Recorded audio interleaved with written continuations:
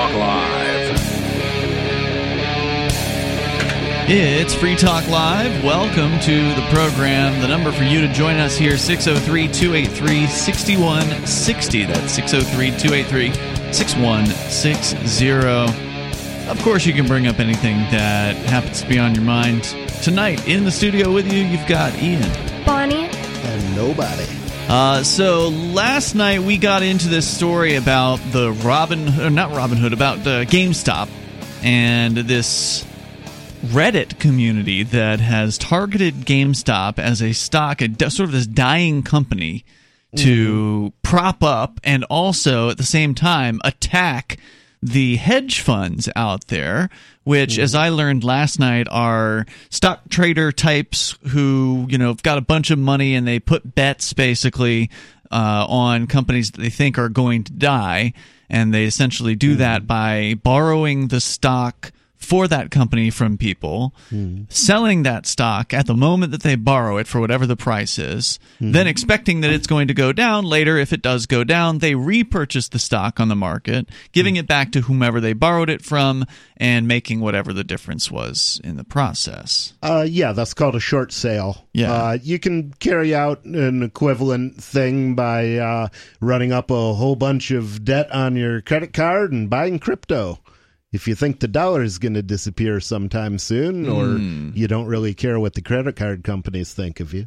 In that case, you're saying the crypto would go up in value, not down. Well, the crypto would go up in value, but the dollar would go down. Every time you go short on one thing, you go long on something else. Okay, right. So anyway, what happened was these people went in and they bought a bunch of GameStop stock, and that pumped the price up of the GameStop, which had been just tanking for the last few years because who wants to go to a physical video game store anymore? I'd be happy to go just about any place physical these days. But, well, it was even before COVID. It was a company that was on the way out. Oh yeah, and they brought the stock price up from like $13 to over $300 in less than a month. And as a result of that, there's all these short positions from these hedge fund managers that had to be filled because the price started going up. Well, now that these people are not only buying the stock, but they're also agreeing to not sell the GameStop stock at these high prices, which means the prices keep going up even higher because there aren't that many stocks available to purchase. Yeah, that's not going to turn out well, though. That's not for the hedge fund managers. Well, it's not going to turn out well for the buyers either. It's more or less a Ponzi scheme because what's going to happen is some people who realize that the stock is far above its true value, if they know you're doing that, will be buying it and then buying it and selling it. Or shorting it. Sooner or later, what goes up must come down. Oh yeah, I don't know how long they're going to be able to keep it up in the air forever. No doubt. Yeah, I was wondering, how can they just not sell it? Well, how can they make money if they just don't sell it? Well, you only make money when you sell it. But they're coordinating on this Reddit community called Wall Street Bets, and they're to the best that they can voluntarily coordinate. Obviously, they can only ask people to not sell, but some people have sold and they've paid off their college loans, or they've they've bought some expensive medicine for their mother. And there's people giving examples of the ways they are selling, but overall, the message is to hold on and keep the supply of this stock very, very low. So when these hedge funds have to go and buy the stuff back, that means they have to bid the price up even more to get whatever's left. So are they doing HODL memes? I don't know. I'm not in the They should Reddit. do HODL memes. That's what we did. But there's an update here because one of the things that was pointed out last night is that the reason why this sort of buying is even possible in the first place is because over the last decade there have been methods for people to buy stocks directly that hadn't existed previously. It used to be you had to go through some sort of a broker, and then he had to go and place an order, and there was like some steps involved. But now with apps like, and we mentioned this one, Robinhood, they're not an advertiser, but I have the app just to see what all the hubbub was about. I'd heard that there was a lot of talk about this thing, and I'm like, I'll play around a little bit. I'll throw a little bit of money at a couple of stocks just to see what happens. I hadn't bought stocks in 2 decades, and 2 decades ago I only bought a couple just as an experiment. You can also buy crypto through Robinhood. That's what my brother's doing that. Yeah, and that's what put them on my radar. Actually, was that they started doing Bitcoin. I'm like, okay, well, this is worth looking at. I used my first stimulus check and put it in. I only got like $50. I should have done cryptocurrency, but I didn't really know about it. You might get another stimulus check, so who knows? You have another chance. So that's what brought it to that stimulus. That's what brought it to my attention in the first place. And so we mentioned this Robinhood app as a way that someone could buy a single stock, right? You don't have to buy a bunch of stocks. You don't have to buy a fund or whatever. You can buy whatever little stocks or big stocks that you want to. Well, not anymore. According to news, Robinhood has now restricted trading in the GameStop stock. According to CNBC, retail brokerages restricted trading in GameStop and other stocks caught in a frenzy that has captivated Wall Street and caused big losses for hedge funds. Free stock trading pioneer Robinhood, and what they mean by free is that, from what I understand, there's no per trading fee, right? Because it used to be back in the day, if you wanted to buy a stock, you had to pay the brokerage a fee to make the trade or the purchase for you.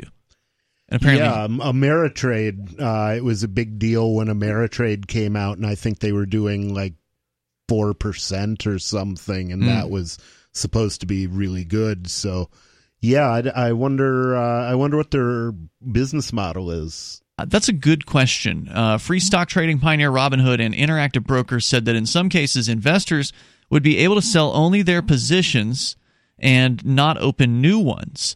Both brokerages raise margin requirements on certain securities. Robinhood told clients in a blog post it would close out some positions automatically if the client was at risk of not having the necessary collateral. Now, I don't know what that all means. To me, that's just stock talk. Well, it means that if they're buying on margin, if they're borrowing the money to buy this, then what I said, I don't know when it's going to happen, but sooner or later that stock is going to crater. Yeah. So if they borrowed a bunch of money to buy the stock, it's likely that brokerage is not just Robinhood, but other brokerages as well will close out those positions while they're in the black, rather than risk the stock going through the floor while they're still owed money, and then the brokerage has a bad debt on its hands.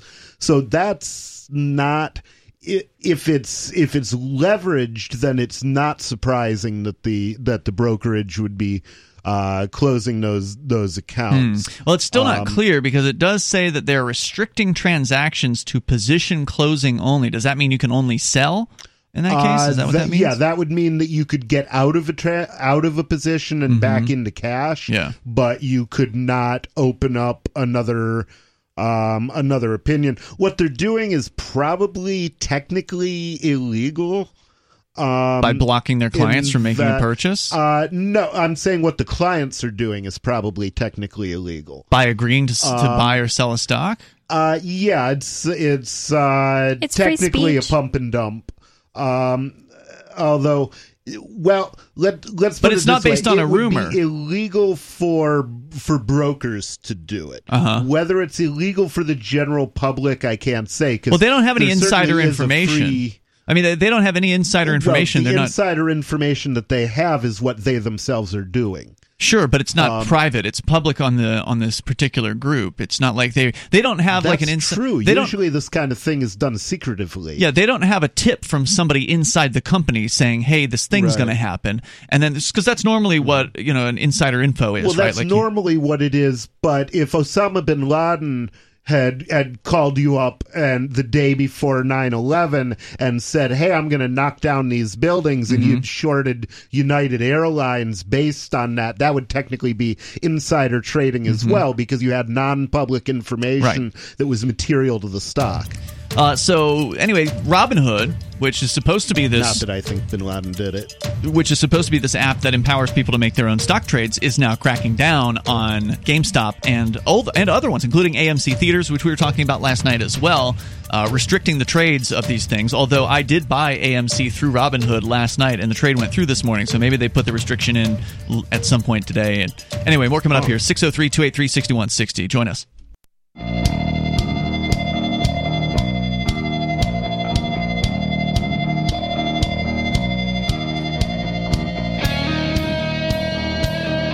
It is Free Talk Live, and of course you can join us here at 603-283-6160. Thought you were going to go out and buy some GameStop or AMC stocks? Well, not on Robinhood. They have limited those stocks as well as others to what they consider to be failing. Whatever's failing, I guess, they're limiting, or maybe they're limiting only the ones which have big short positions by their parent company, which apparently... Now, I have not seen this confirmed, but rumor has it, and you've seen this apparently somewhere today, Nobody, that I've seen the rumor. I have not looked into it to confirm. Yeah, rumor has it that this Robinhood app is actually partially owned by one of the hedge funds that is hurting big time financially right now by this whole GameStop situation that we've been talking about over the last day here on Free Talk Live. With you in the studio tonight, by the way, it's Ian. Bonnie. Nobody. And also want to invite you to check out Bitcoin.com because, stocks, they're not that exciting. But what's happening with these stocks are pretty interesting.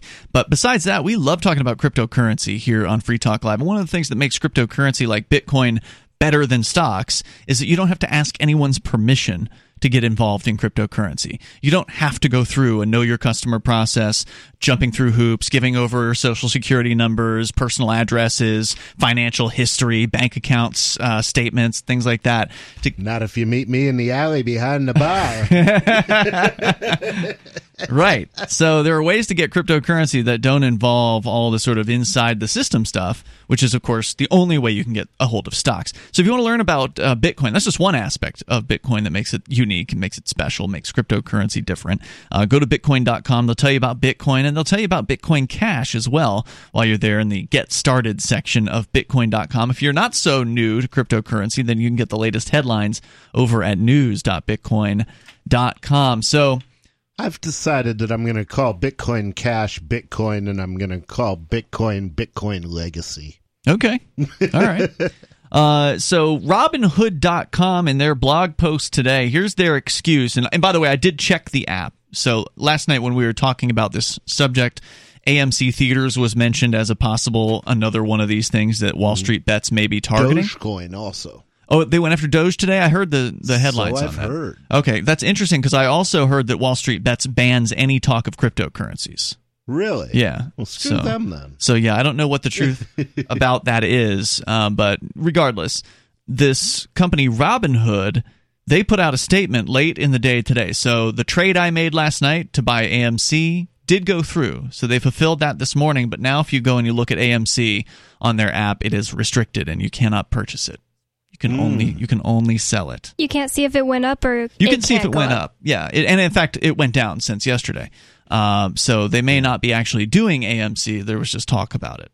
Yeah, see, these stocks are going to slowly deflate. Mm-hmm. So, if I was going to make a move after hearing the news that I heard about what happened yesterday, my move would have been to short the stock on the assumption that, yeah, it may not go down immediately, but it has to go down sooner or later. It can't just defy gravity. Sure. In this case, AMC was at like $13 yesterday, so they hadn't been doing the pumping of AMC yet, it didn't seem like, compared to what they'd been doing with GameStop. Yeah, I was thinking more of shorting GameStop. But how do you short? Okay, so this is why I don't know a whole lot about stocks, right? So as I understand it, with the hedge funds, they're borrowing the stock to short it, to then sell, and then they have to rebuy it later. If you as an individual are shorting it, who do you borrow it from? Well, you tell your broker you want to short, and he, interestingly enough, unbeknownst to his other investors,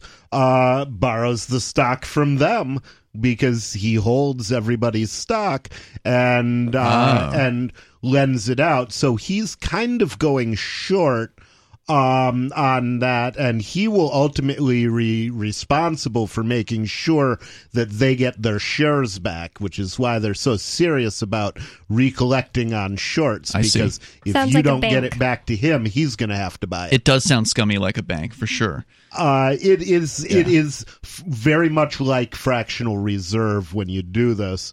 And naked shorts are worse. A naked short is when you basically, through some sort of skullduggery, take a short position when you don't actually own the thing, and companies will occasionally do that as ways of manipulating the market, and it creates the illusion that more of this stuff exists than actually exists. That sounds more illegal than what the Reddit people did. I suspect it's fully naked legal. Shorts are definitely in fraud territory. Oh, is it? Uh-oh. Okay. Yes, naked shorts fraud.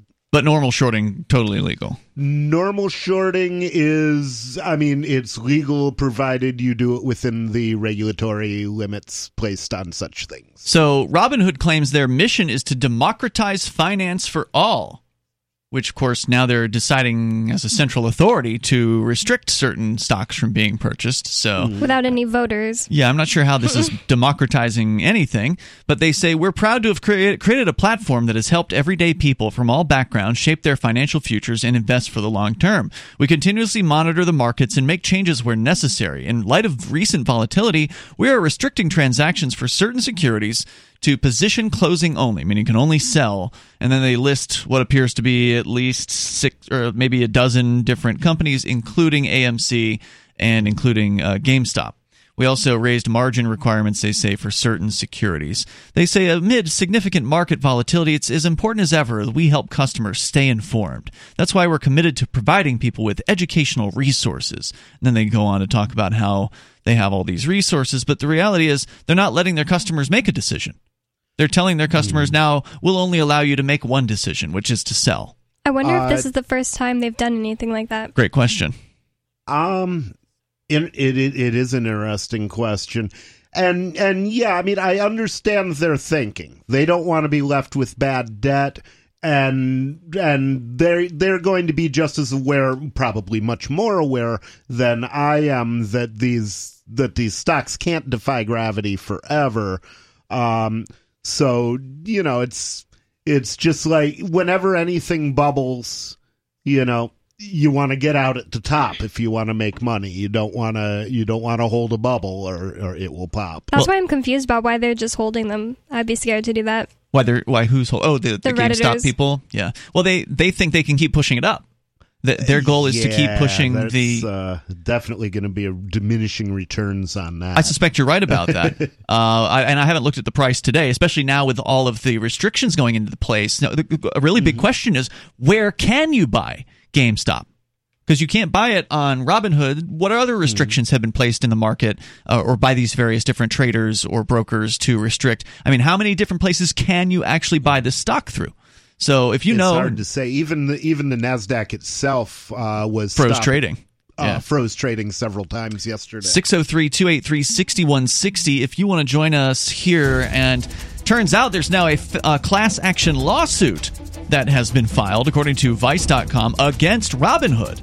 Oh, that was quick. Yeah. And I'll be really curious to see how that turns out. Me too. And we'll tell you a little bit more about that on the way here. Again, if you want to weigh in, 603-283-6160. You can join us on the radio. And also, you can bring up anything you want. This is Free Talk Live. Bitcoin.com is the best source for learning about cryptocurrency. Go there now, click on Get Started at the top of the page. Once you do that, you'll find a cornucopia of information, neatly organized for your needs. If you're a knowledgeable crypto user, check out news.bitcoin.com, where you can get the latest headlines. Bitcoin.com is your source for buying cryptocurrency, getting a wallet app, mining, trading, and all the latest cryptocurrency news, all on a slick and easy-to-use website. All put together by the best minds in the business to teach you about cryptocurrency. Bitcoin.com.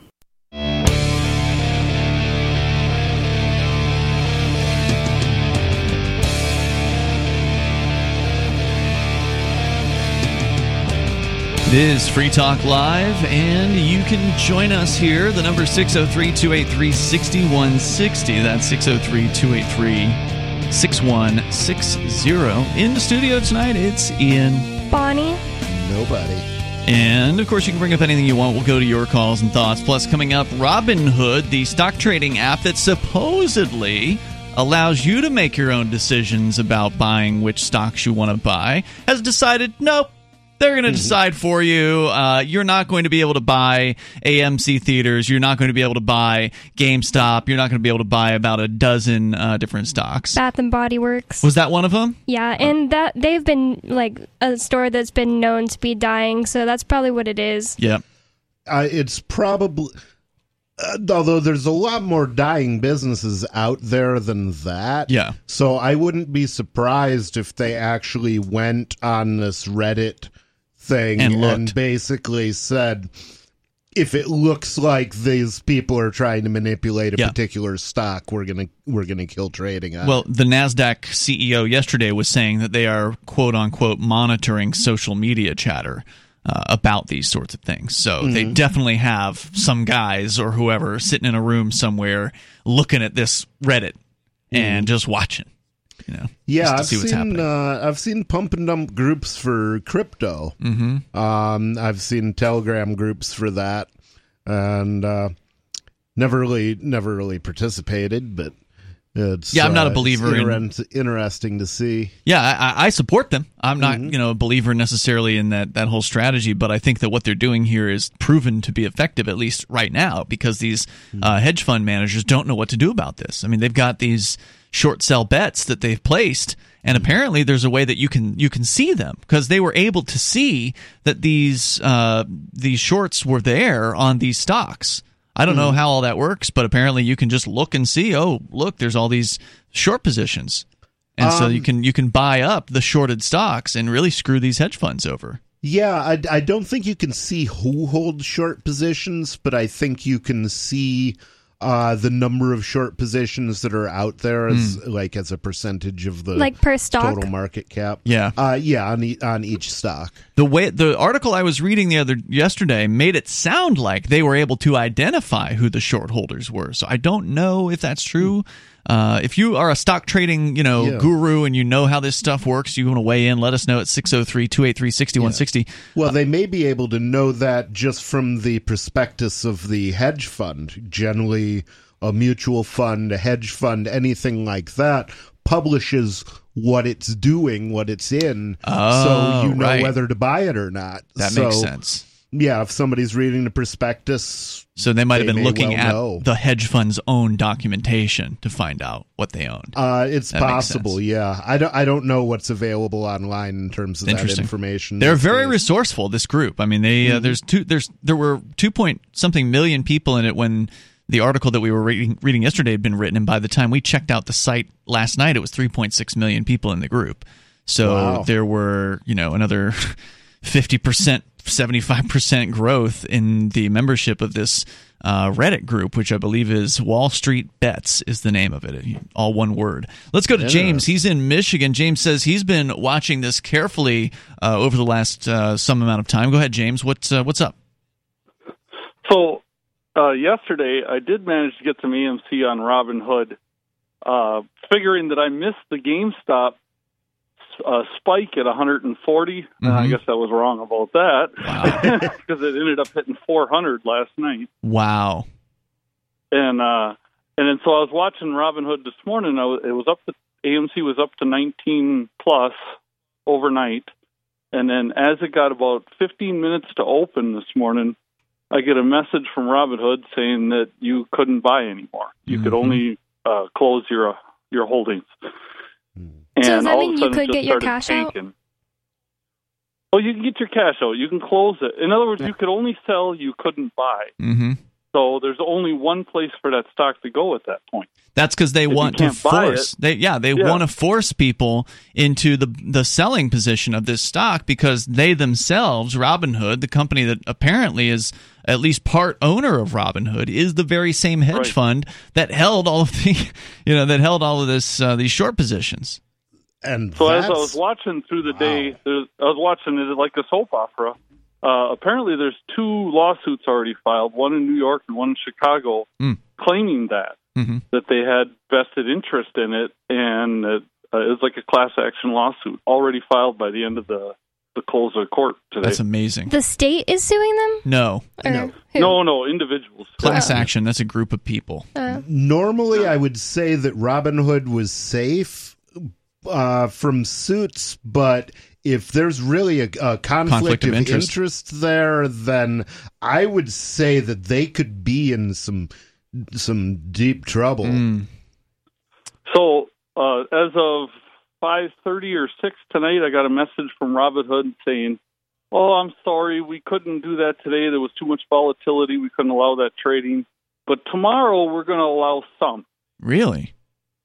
Yeah. What does that mean? Are they and going we may have to stop it if it gets too bad again, basically. Well, when they say they're going to allow some trading, does that mean they're going to all of a sudden change to allow people to buy AMC or GameStop? Yes, that's what it said. Interesting. Unless they deem there's some reason that they have to stop it again. Which they already did today, so now they're reversing their position, and they're saying, well, we reserve the right to reverse our position again, essentially. Well, generally, whenever an exchange halts trading, or even a brokerage, although it's rare for a brokerage to do it, they're going to...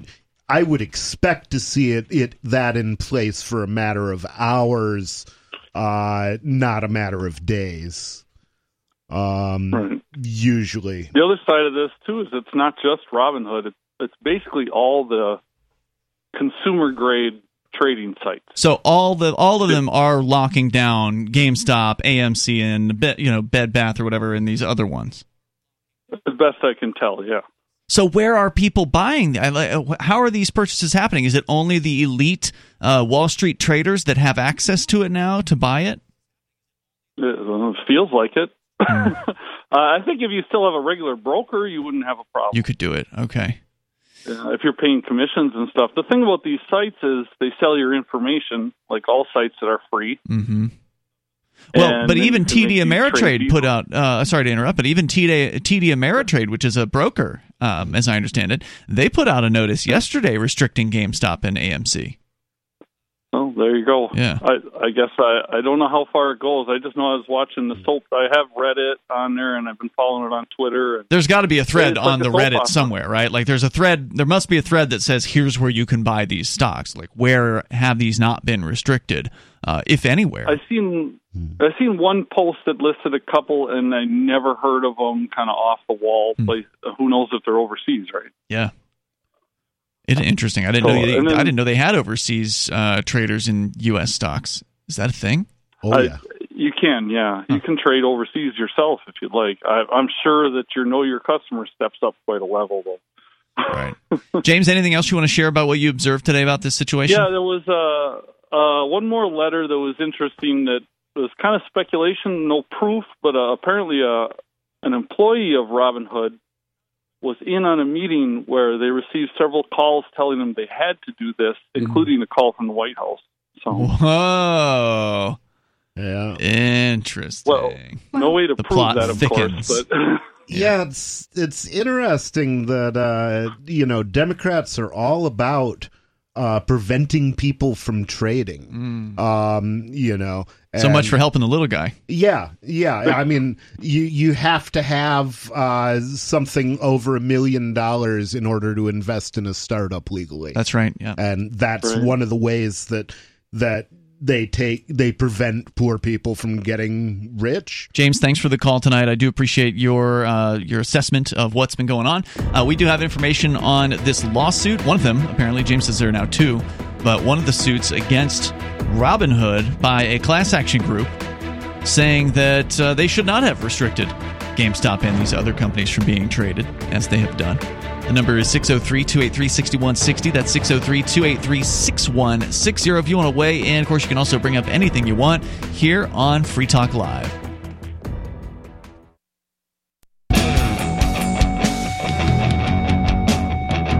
It is Free Talk Live. The number here, if you want to join us, 603-283-6160. That's 603-283-6160. Still talking about the discussion we had in the first hour or so of the last night's show, which was this whole GameStop, Wall Street Bets, Reddit situation where individuals who've self-organized on a internet forum, which is what Reddit essentially is, they have managed to screw over some of the largest hedge funds in the United States. Good for them. Yeah, and Wall Street is not happy about it. The entirety, it almost seems like the entirety of the stock market system is clamping down in a very frightened manner.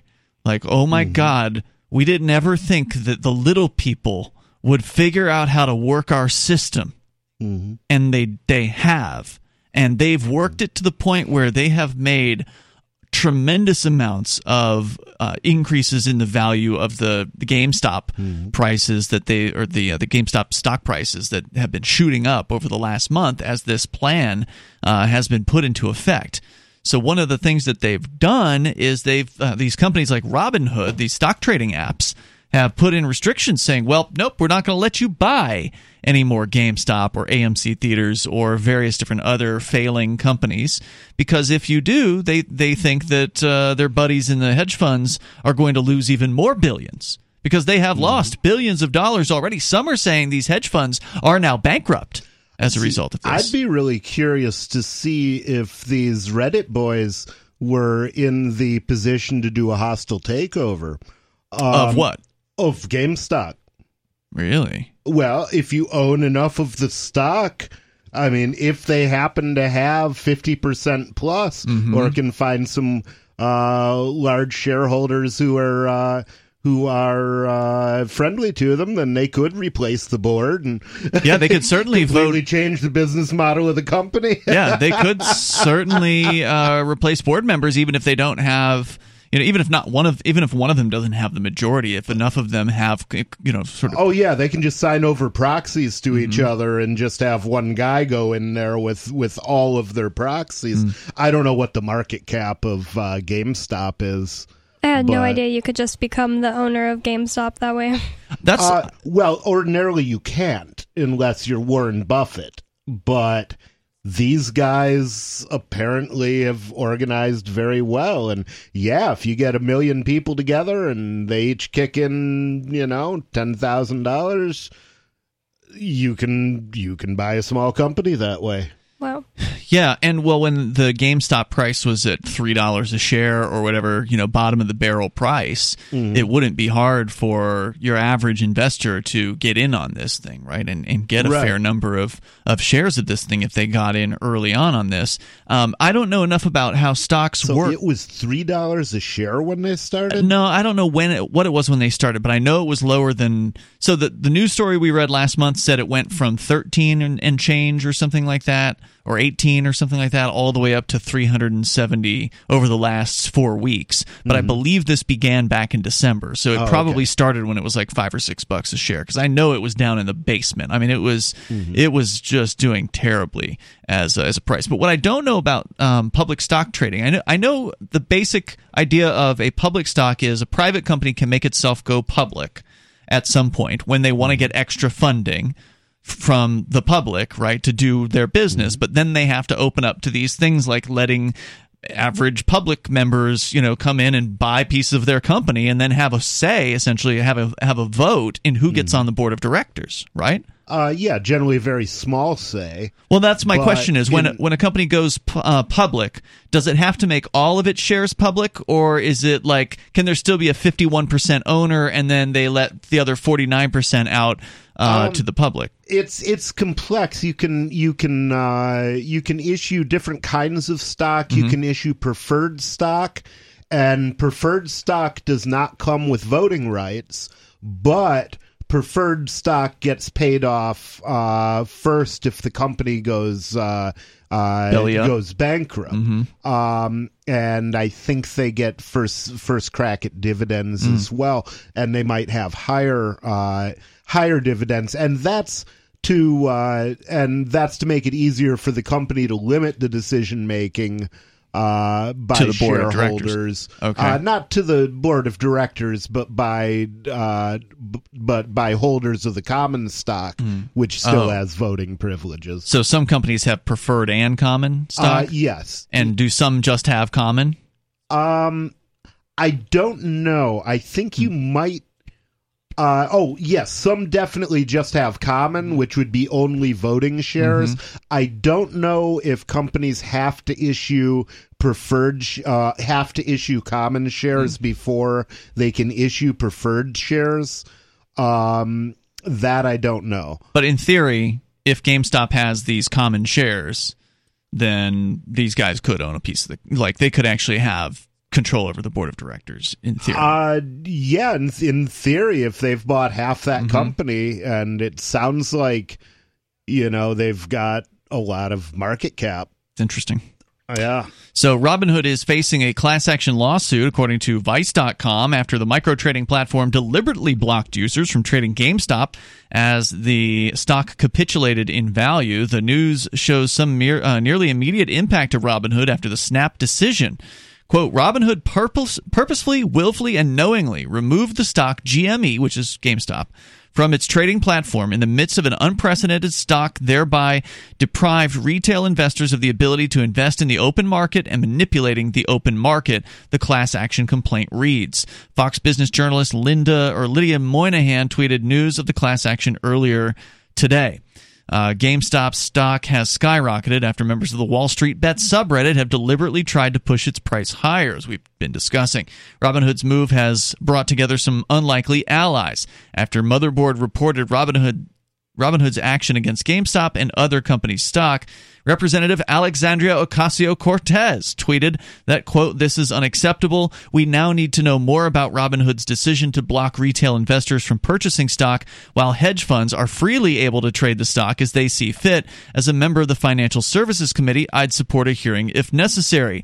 Then Senator Ted Cruz she's tweeted... never said anything I agreed with before. Well, and apparently... actually kind of amazing. Ted Cruz now, also if only they would do gold and silver. Yeah. Ted Cruz also agreed. So you've got both people on both sides of the aisle saying that Robinhood may have made a big mistake here. Yeah, it smacks of unfairness. When NASDAQ shuts down trading in a stock, they shut it down for everybody. But although these brokerages are presumably doing this for all of their customers, they have very defined tranches of customers. The people who are studying, the people who are trading through Ameritrade and Robinhood are not the same people who are trading through Shearson Lehman Hutton or whoever. I don't think that company exists anymore. But so nobody's trading through them. But so there's your latest on the Robinhood situation as it is continuing to develop with the GameStop and the Wall Street Bets. If you've been watching this closely, especially if you've been inside the Wall Street Bets Reddit, what have you been observing in there? What are they talking about? What are they saying is going to be their next step? Are they going to continue using this Reddit as their organizing focus, or are they going to move to a different platform? Because we've already heard that their Discord got shut down. Did you hear about that? Well, welcome to the club, guys. Yeah.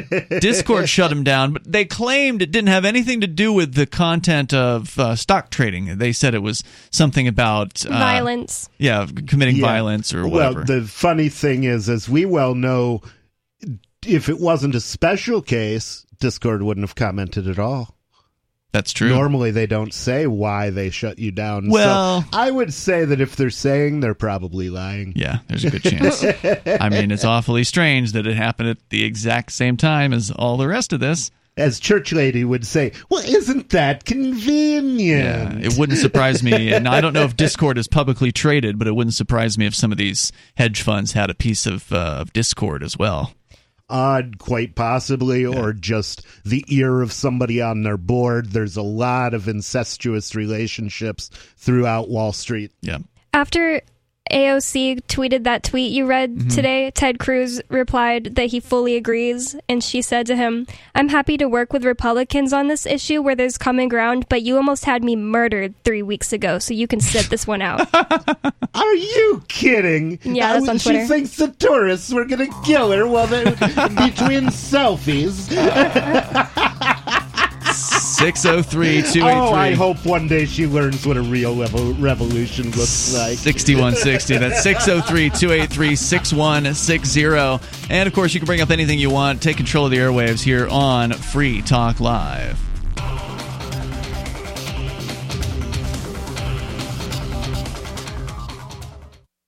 Having taken her father's throne, Sarah Calhoun has fallen out with one of her best allies, and her brother Nathaniel heads into Imperial Philadelphia with a reckless plan. Her uncle Thomas, armed with new powers and new allies, aims to remove Sarah from her throne and from the world of the living. To survive and to gain the strength she needs to fight an impossible war, Sarah must unite the Mound Builder Kings to enact an ancient rite that will propel her beyond mortality. Servant Daughter by T.J. Butler is the newest entry in the Dragon Award-winning Witchy War series from Baen Books at BaenBooks.com.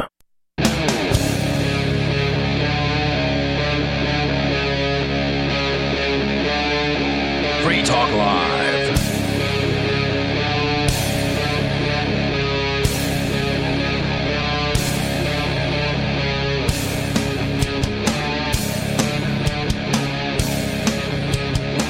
Free Talk Live. The number here is 603-283-6160. As we kick off the second hour of the program, of course, you can bring up what you want to discuss. According to a post on the Wall Street Bets Reddit, someone claiming now, whether this is true or not, I don't know. It's just a post on the internet, but it's interesting. It says that Google just deleted over 100,000 negative reviews of the Robinhood app from their app store. Now, why would Google... I believe them. Yeah, but why would Google be doing Robinhood's bidding in this particular case? Well, because it's a great big club and you're not in it. I see. Yeah. They're all in the same club, and none of us will ever be in that club. It's true. So if you want to weigh in here, you can. With you in the studio tonight, by the way, it's Ian. Bonnie. And nobody. Coming up, I know, Bonnie, you wanted to talk about D.C. becoming the 51st state. We can get to that on the way How about here. if it becomes the 50th state and they can have our spot? Yeah, and that's definitely where I wanted to come from on it as well. We've certainly seen people talking about secession here in New Hampshire and Texas and California and elsewhere. So it would be nice if they didn't have to change the flag. They could just let one state go, and then D.C. can be a state at that point. Yeah. But I've got some other related stories here to money. This one I've been sitting on for a couple of weeks, and I think it's interesting. We're going to leave the United States here for a moment and go down to Argentina, down in South America, where the U.S. dollar has long been the most wanted foreign currency, according to CoinDesk.com. But these days, people can't stop talking about DAI. Do you guys know what DAI is? No. D-A-I? I've held it a couple of times. Okay, so what it is it is a stable coin that is based on the U.S. dollar's value. It is, but it is not a dollar-backed dollar stable coin. So what makes DAI interesting, and I'm not going to do a good job of explaining it because there's some intricacies that I can't really explain. But basically, DAI is backed not by dollars like most stable coins, because for listeners that aren't familiar, most stable coins are cryptocurrency tokens that are physically backed by dollars in a bank account somewhere. So if you've ever heard of Tether is the number one stable coin. It's currently actually the which third, is arguably backed by dollars in a bank account somewhere. Right. Now, whether they've been audited, Allegedly. Yeah, right. So whether they've been audited for that or not is another question. Or whether you believe the auditor is again another question. But supposedly, dollars exist in a bank account. DAI, on the other hand, is backed by cryptocurrency deposits that are sort of over deposited. So I think it's like when they're minting new DAI, they require people to deposit either Bitcoin or Ethereum, for instance, and then they over collateralize. That's the word I was looking for. They put in way more Bitcoin. So if they're going to mint $1,000 worth of DAI, they might have to put in $2,000 worth of Bitcoin or something like that, in order which to covers you so long as Bitcoin doesn't drop crater by 50%. Right. So that's how they're doing this, and there's more to it than that as far as like how they manage to balance all the pricing to where it stays at roughly a dollar's value.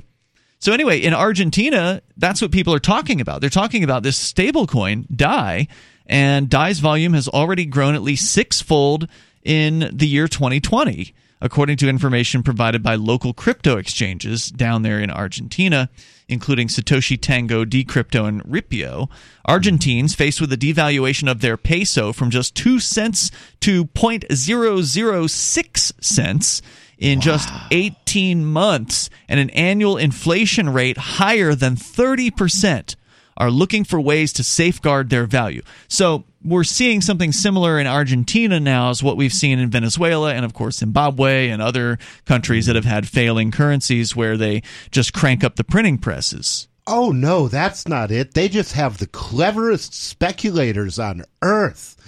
They know what the rest of us don't on how to make money on falling dollars.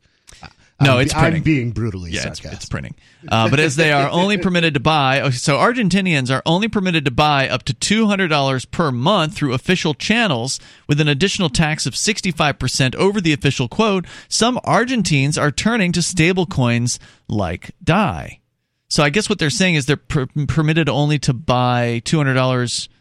I see. Per month in dollars. Okay, so if they want to take their Argentinian pesos and convert them into U.S. dollars, they can only do up to $200 per month due to government currency restrictions. Imagine thinking of the dollar as safety. Mm-hmm. Yeah. God, that is so that's sad. But it's the truth, nobody, and that's how. Compared to their pesos, sure, right? The dollar's as good as really crappy gold.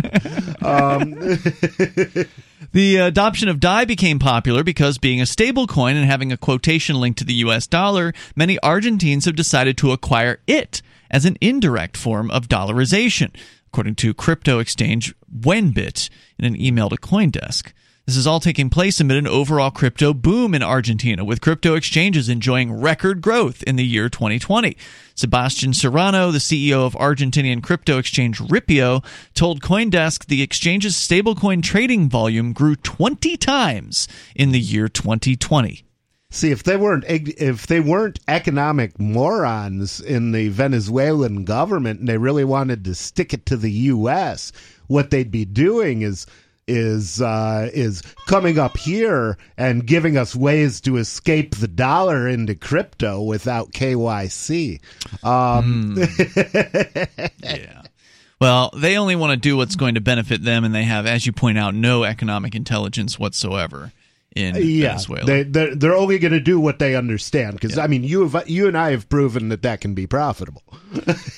So, quote, "This is increasing month by month due to a local need for dollarization and a bullish crypto market promoting higher adoption." He said, "It's a perfect storm."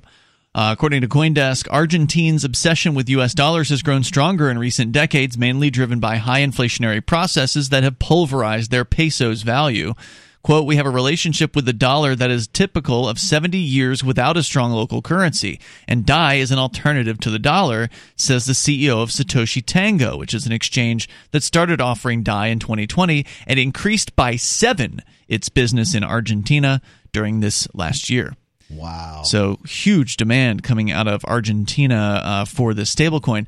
And as we've seen in Venezuela, if you look at the Local Bitcoins numbers, Local Bitcoins is a website where people can buy and sell Bitcoins across the planet, usually somewhat directly to one another. Venezuela and Nigeria have been their 2 top countries as far as like per capita purchases of Bitcoin. There are tremendous volumes coming out of both of those countries. And, of course, Venezuela is... Did I say Argentina? Venezuela is what I meant to say. Right. But Argentina is also one of the top players at local Bitcoins. Wow. Yeah. I don't know if I like what Nigeria says about it, but those people down there are doing a lot of Bitcoin down in Nigeria. Whether it's legit or not is another question. But I maybe they're just piling up money for their next generation of princes. Some of them are. They're making new princes down there in Nigeria all the time with Bitcoin. But DAI is built on the Ethereum blockchain, and it is stabilized to the value of the U.S. dollar and pegged 1-to-1 via what is known as the Maker stablecoin system. The cryptocurrency collateral viewed publicly on the Ethereum blockchain keeps DAI's value stable, unlike other popular stablecoins whose value is backed directly by U.S. dollars. And the other interesting thing about DAI is, from what I've heard, now I'm not sure if this is 100% true, but from what I've heard, it's the only Ethereum stablecoin that does not have the ability for the central issuer to control the transactions. So if for instance, on, let's say I send you some Tether, nobody, and whoever it was that sent me the Tether goes to the Tether company and says, hey, I got scammed or whatever, take my Tether back. Or law enforcement goes to Tether and says, hey, take this Tether back from that person. They can undo it. They can centrally control and undo that transaction and bring it back. Now, how many levels they can do it for, I don't know, but they can do an undo on Tether and a lot of these other Ethereum-based stablecoins. But DAI, supposedly, they can't do that with. There's more coming up here. 603-283-6160.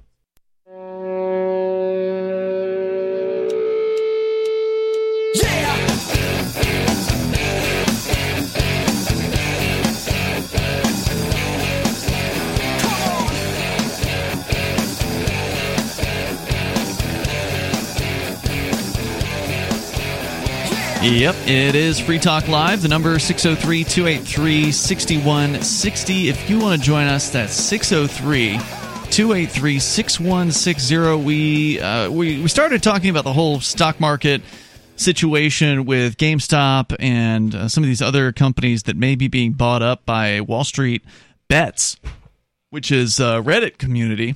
Now, it does appear that the Reddit group is maybe likely going to be under some amount of threat, given that they've already had their Discord deleted.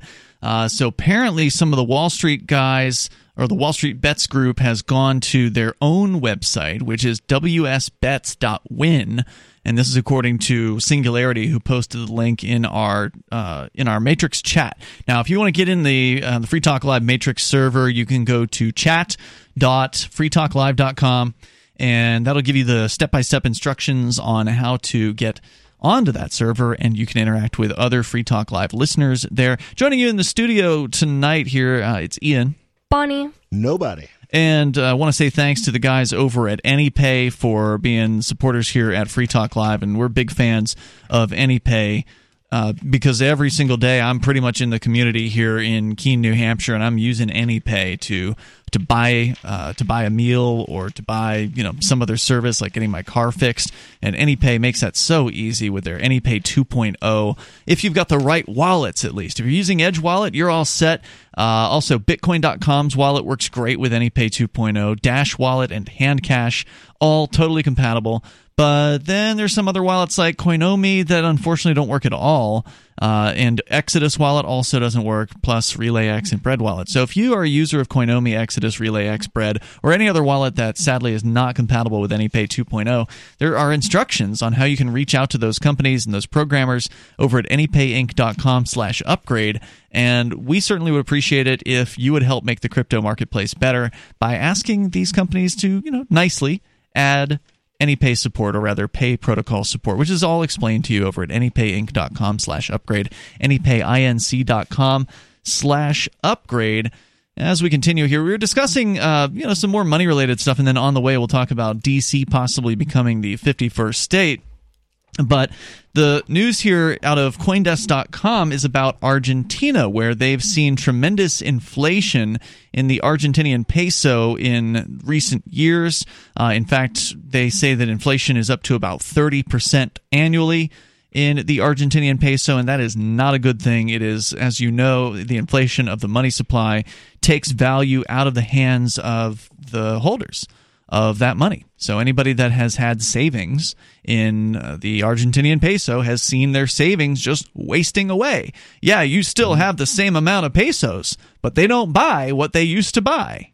So that's... Yeah. You're better off buying coconuts and leaving them sitting outside your door. Right, or in this case, they're buying the DAI stable coins now, because now they don't have to Easier to store than coconuts. Yep, and they don't go bad. Or at least in theory. Now, will DAI have an implosion and completely fail? I mean, I suppose that's a possibility. It could die. Yeah, but the people of Argentina are betting that DAI is going to be more stable than the Argentinian peso, and so far, history has proven them correct on that. So, although many stablecoins have grown in Argentina, DAI has been a star in the local market, and that success, according to important crypto players such as local exchanges in Argentina, are partially explained by the early relationship that the company or the organization behind DAI, which is called MakerDAO, so it's not really a company. What DAO stands for is Decentralized Autonomous Organization. So this is a group of people that is brought together by this cryptocurrency, essentially, and they've come together for a common purpose, but it's not like a board of directors or your traditional kind of company organization. Mm-hmm. Buenbit started offering DAI in November of 2018. Now, this is one of the local exchanges there in Argentina, when Ripio also included the same stablecoin while it added USDC in August of this year. Now, USDC is one of those centrally managed dollar-backed stablecoins. It's run by, I believe, Coinbase and Circle, and I think they're the second largest. So Tether is the number one, and then USDC is, I believe, the number two stablecoin by market cap. Mariano de Pietrantonio, senior marketing manager, lead for the Maker Foundation, the foundation behind DAI, says, quote, "This world was always closer to trading and short-term speculation, but we position DAI as a savings tool, a more down-to-earth proposal," he said. In Argentina, crypto exchange Bitso recorded a trading volume of 2.3 million DAI during the month of November, while its Mexican business, where the company holds 10 times more clients, only counted 883,000 DAI during the same month. So even though the Mexican version has 10 times the customer base, the Argentinians did more than 2 times the business in DAI. Wow, and it's not because the Argentina's floating in money, or Venezuela. Is it Argentina? We're talking about Argentina. Venezuela. Yeah, we're talking about Argentina. Now, Venezuela is suffering even greater losses of their currency, the bolivar. True. So this is just another Venezuela in the making. Basically, the Argentinian peso is in also a decline. I wonder if any of these companies or countries will ever see the light and just say, we're going to stop issuing currency and we're going to let people just let the market decide something else. I think it's Costa Rica or right. Ecuador. One of those companies or one of those countries does very well just using dollars, and they don't have. They're not printing dollars, so they don't even have the level of dollar inflation that we have. I'm always wondering with Venezuela, if their bolivar is so worthless, how is the government even doing well? Wouldn't the government want to be doing something where they're doing really well, even if the people are doing bad? But if their bolivar just sucks, then they're not doing so well in a lot of cases. I mean, the strong man who's in charge of Venezuela, the so-called president there. If he was stronger, he'd be able to hold that currency up. Nicolas Maduro, he's having enough trouble holding his belt up. He's very well fed, so he's taken care of. But some of the men in the military, as of just a couple of years ago, were like kidnapping goats and slaughtering them so they could have something to eat. So they're even having a tough time paying their own military members and keeping them fed. There was a scandal down there because during some broadcast he was doing, he pulled out like a burrito out of his desk and started eating, and this was like a national scandal because everybody was like, "Don't eat in front of us, Right, we're they're hungry." Yeah, he did that. But why would that be better than just having a really, really booming economy? That's what I don't understand. Like, Well, what does the government get out of that? Like, what they get out of it is all of they're the ones who are printing these bolivar. I mean, They're not. partially They're hiring a company to print. In Venezuela, they hire a private company. Well, true, but when that company delivers the currency, they deliver it to the government, right. And then the government can give it to whoever they want. So, even if your counterfeit is only worth 10 cents on the dollar, you're still getting the whole 10 cents. Sure, but I mean, Bonnie, you do ask a larger question of why not? Why don't they want a booming economy? Why do they want to do this, socialist insanity? And that's a much larger question. We can address that coming up here. It's Free Talk Live. What if the United States and the Soviet Union had fought on land, sea, air, and the astral plane, struggled for dominion across parallel dimensions or on the surface of the moon? What wonders would have been unveiled? What terrors would have haunted mankind from those dark and dismal dimensions? Come closer, peer through a glass darkly, and discover the horrifying alternative visions of World War III from some of today's greatest minds in science fiction, fantasy, and horror. Weird World War III. Available now from Baen Books at BaenBooks.com.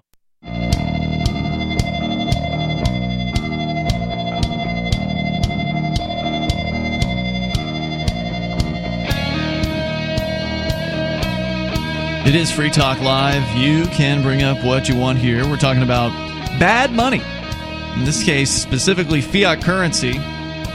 Not just the US dollar, but the even worse ones, like the Argentinian peso and Venezuela. It's terrible Bolivar, which is now in its third iteration as the Bolivar Soberano, which means the sovereign Bolivar, which replaced the Bolivar Fuerte, which means the strong Bolivar, which replaced the Bolivar. Which wasn't as strong as they made out. And with you in the studio tonight, it is Ian. Bonnie. Nobody. And Bonnie, you asked a really interesting question about, why is Nicolas Maduro in Venezuela and the Argentinian government, why do they keep doing this, just debasing of their own economy when they could enjoy the wealth of a more free marketplace?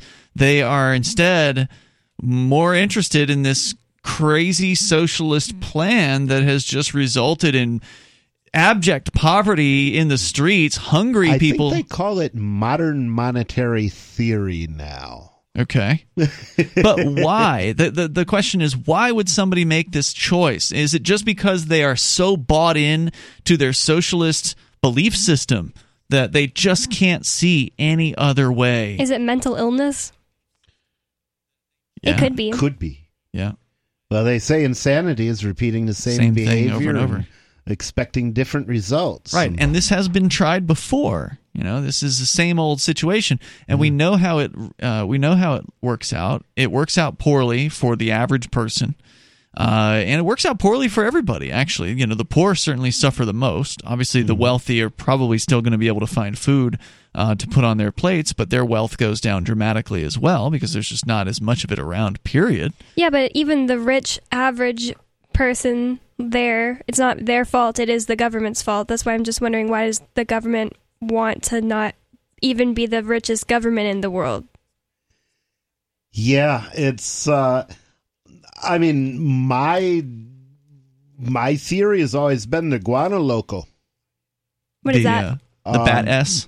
Yes. Yeah. Guano is Spanish for bat S. It's true. Yeah. Bat droppings. Bat spore. Crazy? So you're saying they're crazy? Yes. Well, okay, let's look at it from this perspective. These people got into the positions of power they got into by advertising socialism to the people, right? They're the people of a lot of these countries. They believe in socialism. When you look at the opposition of still somehow, yeah. Well, usually when socialism fails, the other socialists say it's because of X, Y, or Z, not because socialism is a bad idea, but because the implementation in this case was failed, was a bad implementation. It wasn't real socialism, right?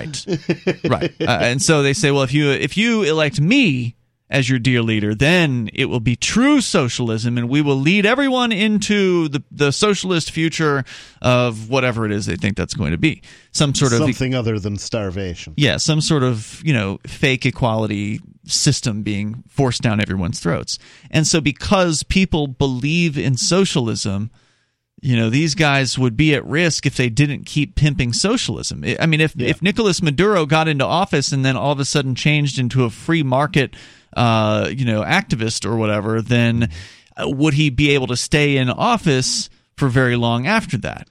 Yeah, and the reason that they see one of the issues with socialists is they have this belief in the magical power of money, that if we can just hand out dollars or hand out bolivars or hand out pesos, we can make everybody rich because it's just money, right? And they don't understand that money is as Adam Smith wrote in Wealth of Nations, it is not for his money that the laborer labors, but for his money's worth, for the things that he's going to buy with that money. And of course, if you're not producing anything and you're just handing out money, there's nothing to buy. Yeah, that's a good point. So they also have a fundamental failure when it comes to understanding the value of money and what money really represents. So if they don't understand that, then they'll never be able to really fix their problems. Yeah. Right? Yeah, they mistake the map for the territory. Yeah, but are we talking about the people or the government? We're talking about the government. Mostly the government. Yeah. But, the people are ignorant enough to fall for it over and over again. Now we're starting to see that the people who are able to wake up now, thanks to cryptocurrency, are able to escape this, right? So, and so this is one of the things where Dash, the Dash cryptocurrency, say what you want about Dash. I've got my critiques of it, but as far as its strengths, is they did some amazing work down in Venezuela. Doing, like, they would rent out a hotel room, like one of the presentation rooms, and they'd bring people in there and give them free Dash wallets and give them a little bit of Dash and, give them a rundown on cryptocurrency and, what makes the blockchain special and give them the basics, right? Like basically do a Bitcoin 101, but for Dash and promote Dash as sort of alternative to the Bolivar that can hold value better. Because pretty much any cryptocurrency can hold value better than the Bolivar. So, even though crypto is volatile, it's not as bad as, because crypto goes up and down, whereas the Bolivar just goes down.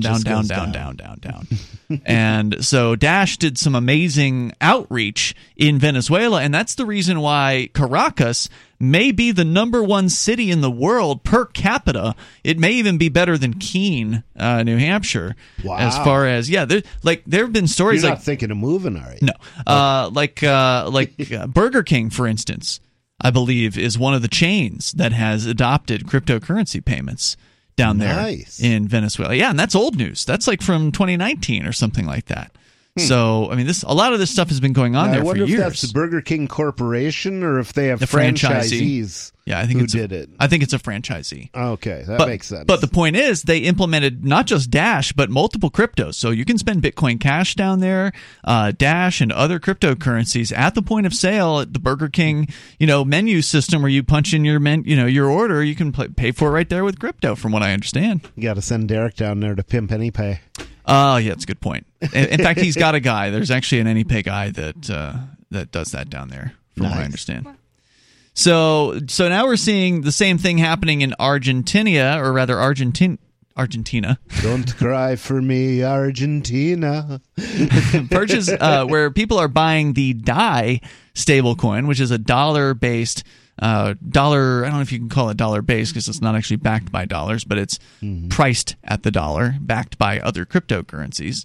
So I guess if it does go the way of the Bolivar, they're going to have to come out with the Die Hard next. Maybe they could get Bruce Willis to shill for it. Yeah. Duro de matar. Argentines, according to CoinDesk, have reasons to distrust the traditional money system. In 2001, through a process known as Corralito, dollar accounts were frozen and part of the money was returned in local pesos after a strong devaluation. Corralito means jacking. Is that right? No. Oh, okay. It wouldn't surprise me. Well, it does now. Yeah.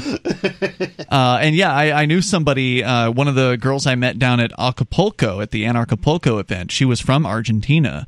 And when she was a little girl, it was 2001 when they were going through this, and they literally froze people's banking accounts and gave them a haircut or something like that. They just took a ton of money from people right off the top of what they had. Taking a lesson out of FDR's book there. Not surprisingly. Jacking the gold. According to the National Institute of Statistics and consensus of the Argentine Republic, of the $228 billion that locals keep in foreign currency, only 8% of it is banked. So don't blame them. That's because they learned their lesson. Yeah. In 2001, you keep the money out of the banks. You keep it in your safe or under the mattress or anywhere else besides in a bank account. So if you want to weigh in here on currency devaluation in South America or elsewhere, you're welcome to join us at 603-283-6160. That's 603-283-6160. Plus, we can talk about Washington, D.C. maybe becoming the 51st state. That's in the news. And Kim.com is weighing in. Since we're talking about money tonight, he's weighing in on the favor of Bitcoin Cash. If you know who Kim.com is, we'll tell you about him coming up.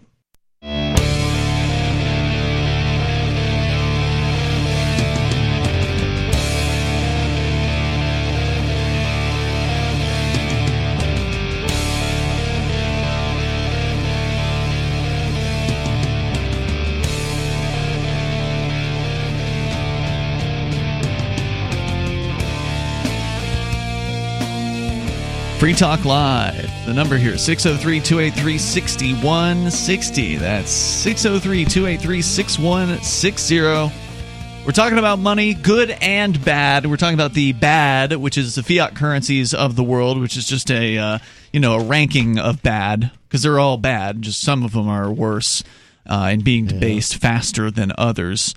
The Argentinian peso is one example of that. And well, it's a bad lot if the U.S. dollar is best of top breed. Dog, yeah. Exactly. Even after 2020? Yeah, I mean, it's still, I don't know. Is there something out there that's better than the dollar? Euro, maybe? Is the euro actually doing better than the dollar? I don't think Because don't you get so. more euros for a dollar? Or don't you get less dollars? Well, I forget how it works. I think it's about $2 or €2 to a dollar or $2 to a euro, but it's been at that price. Doesn't that mean the forever. euro is stronger than the dollar? If you can get more dollars, really, because it's the rate of change that matters, and they've been locked in that. They've been locked in that relationship forever. I don't think they're very volatile at all against each other. But if you can buy more, if you can take euros and get more dollars for your euros, doesn't that by definition mean that the euro is stronger than the dollar? Well, if it's €2 to a dollar, or it's $2, $1.2 to each euro. Okay, well, so you trade in €1, you get $1.2. It was actually higher than that. It was like $2 to each euro.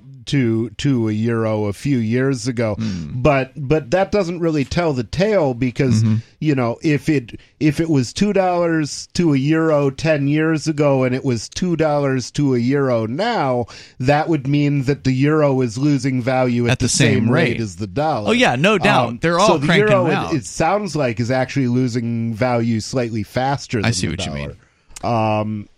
So in Argentina, they have been just ravaged by their government's monetary policy over the last 20 years. Mm-hmm. And we just pointed out that based on what happened to them in the year 2001, where their dollar accounts were frozen and part of the money returned in pesos after a strong devaluation, so they just jacked a bunch of money from the people that held bank accounts back then. Now, are we in Argentina? We're in or Argentina. Venezuela now? This is Argentina. Okay. In Venezuela, you cannot legally trade the Venezuelan bolivar for dollar. Right. You can't. So in Argentina, you can trade the peso for the dollar, but only up to $200 worth per month. In Venezuela, you can't even do that.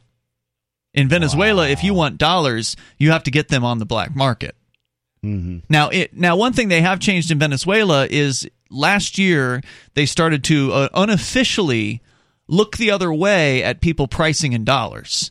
So it used to be that you could not price things in dollars, you could not legally accept dollars for goods, but now almost everyone in Venezuela has a dollar price and a bolivar price, and some places are only advertising their dollar price, and they are accepting dollars. It's just they can't take them to the bank, and they can't do anything with them except for trade them on the black market, which is fine because there's plenty of people that are willing to do that on the black market, from what I understand.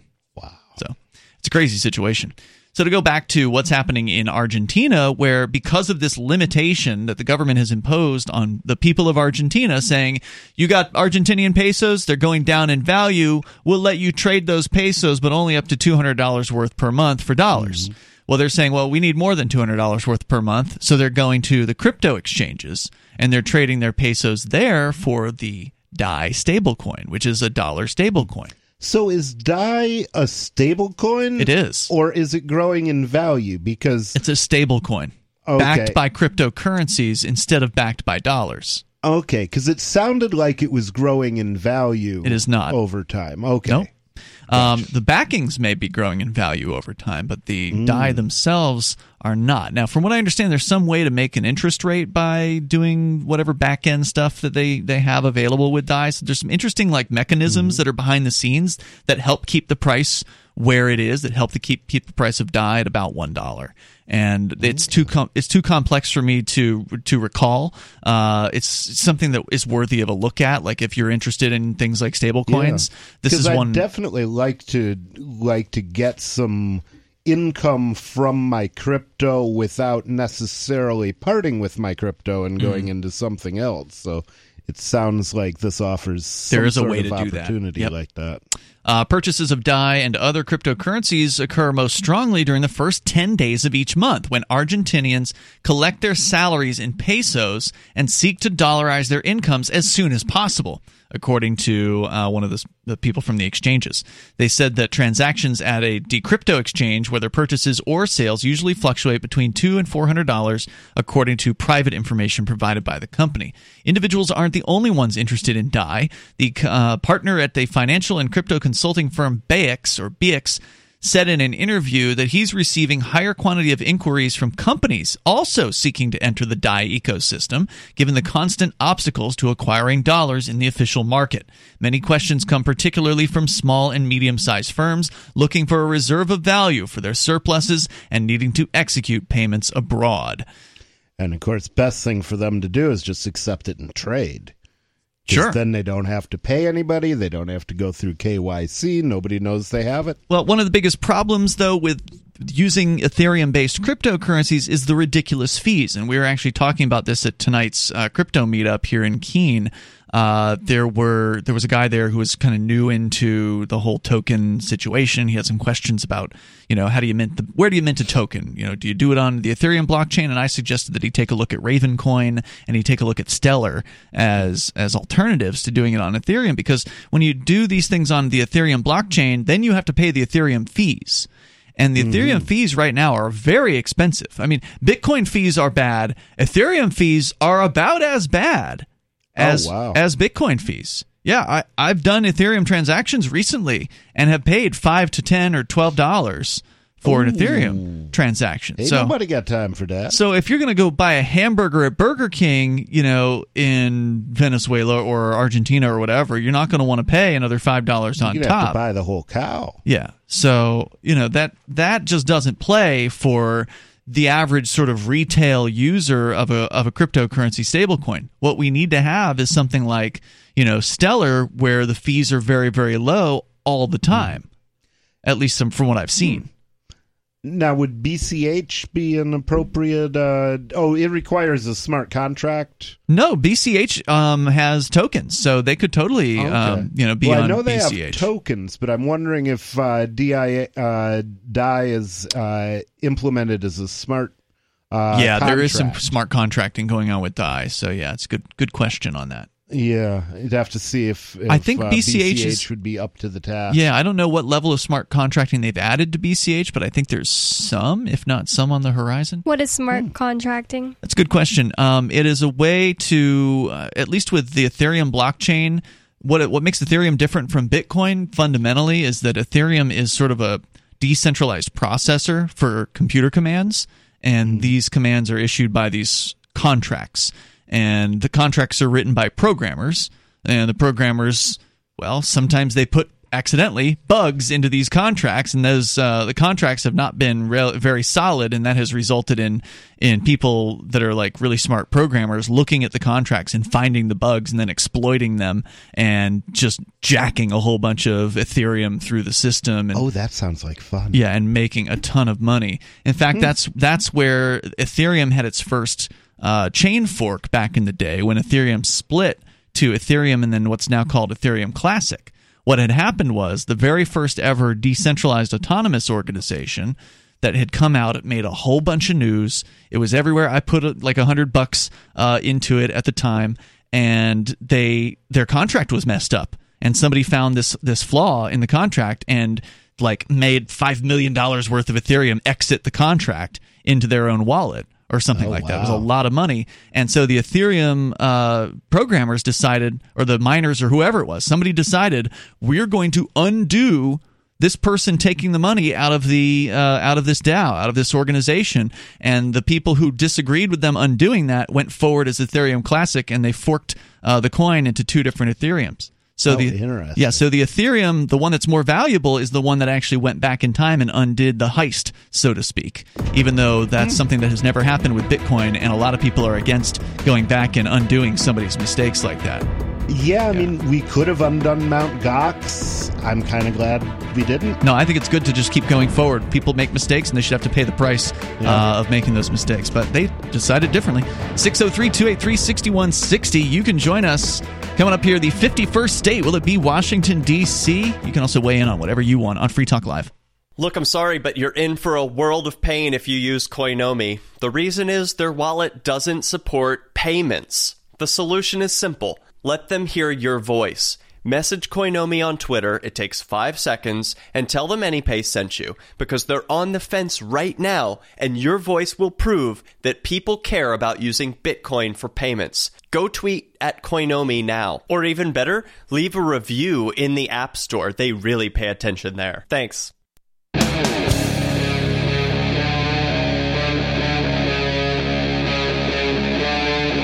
Free Talk Live.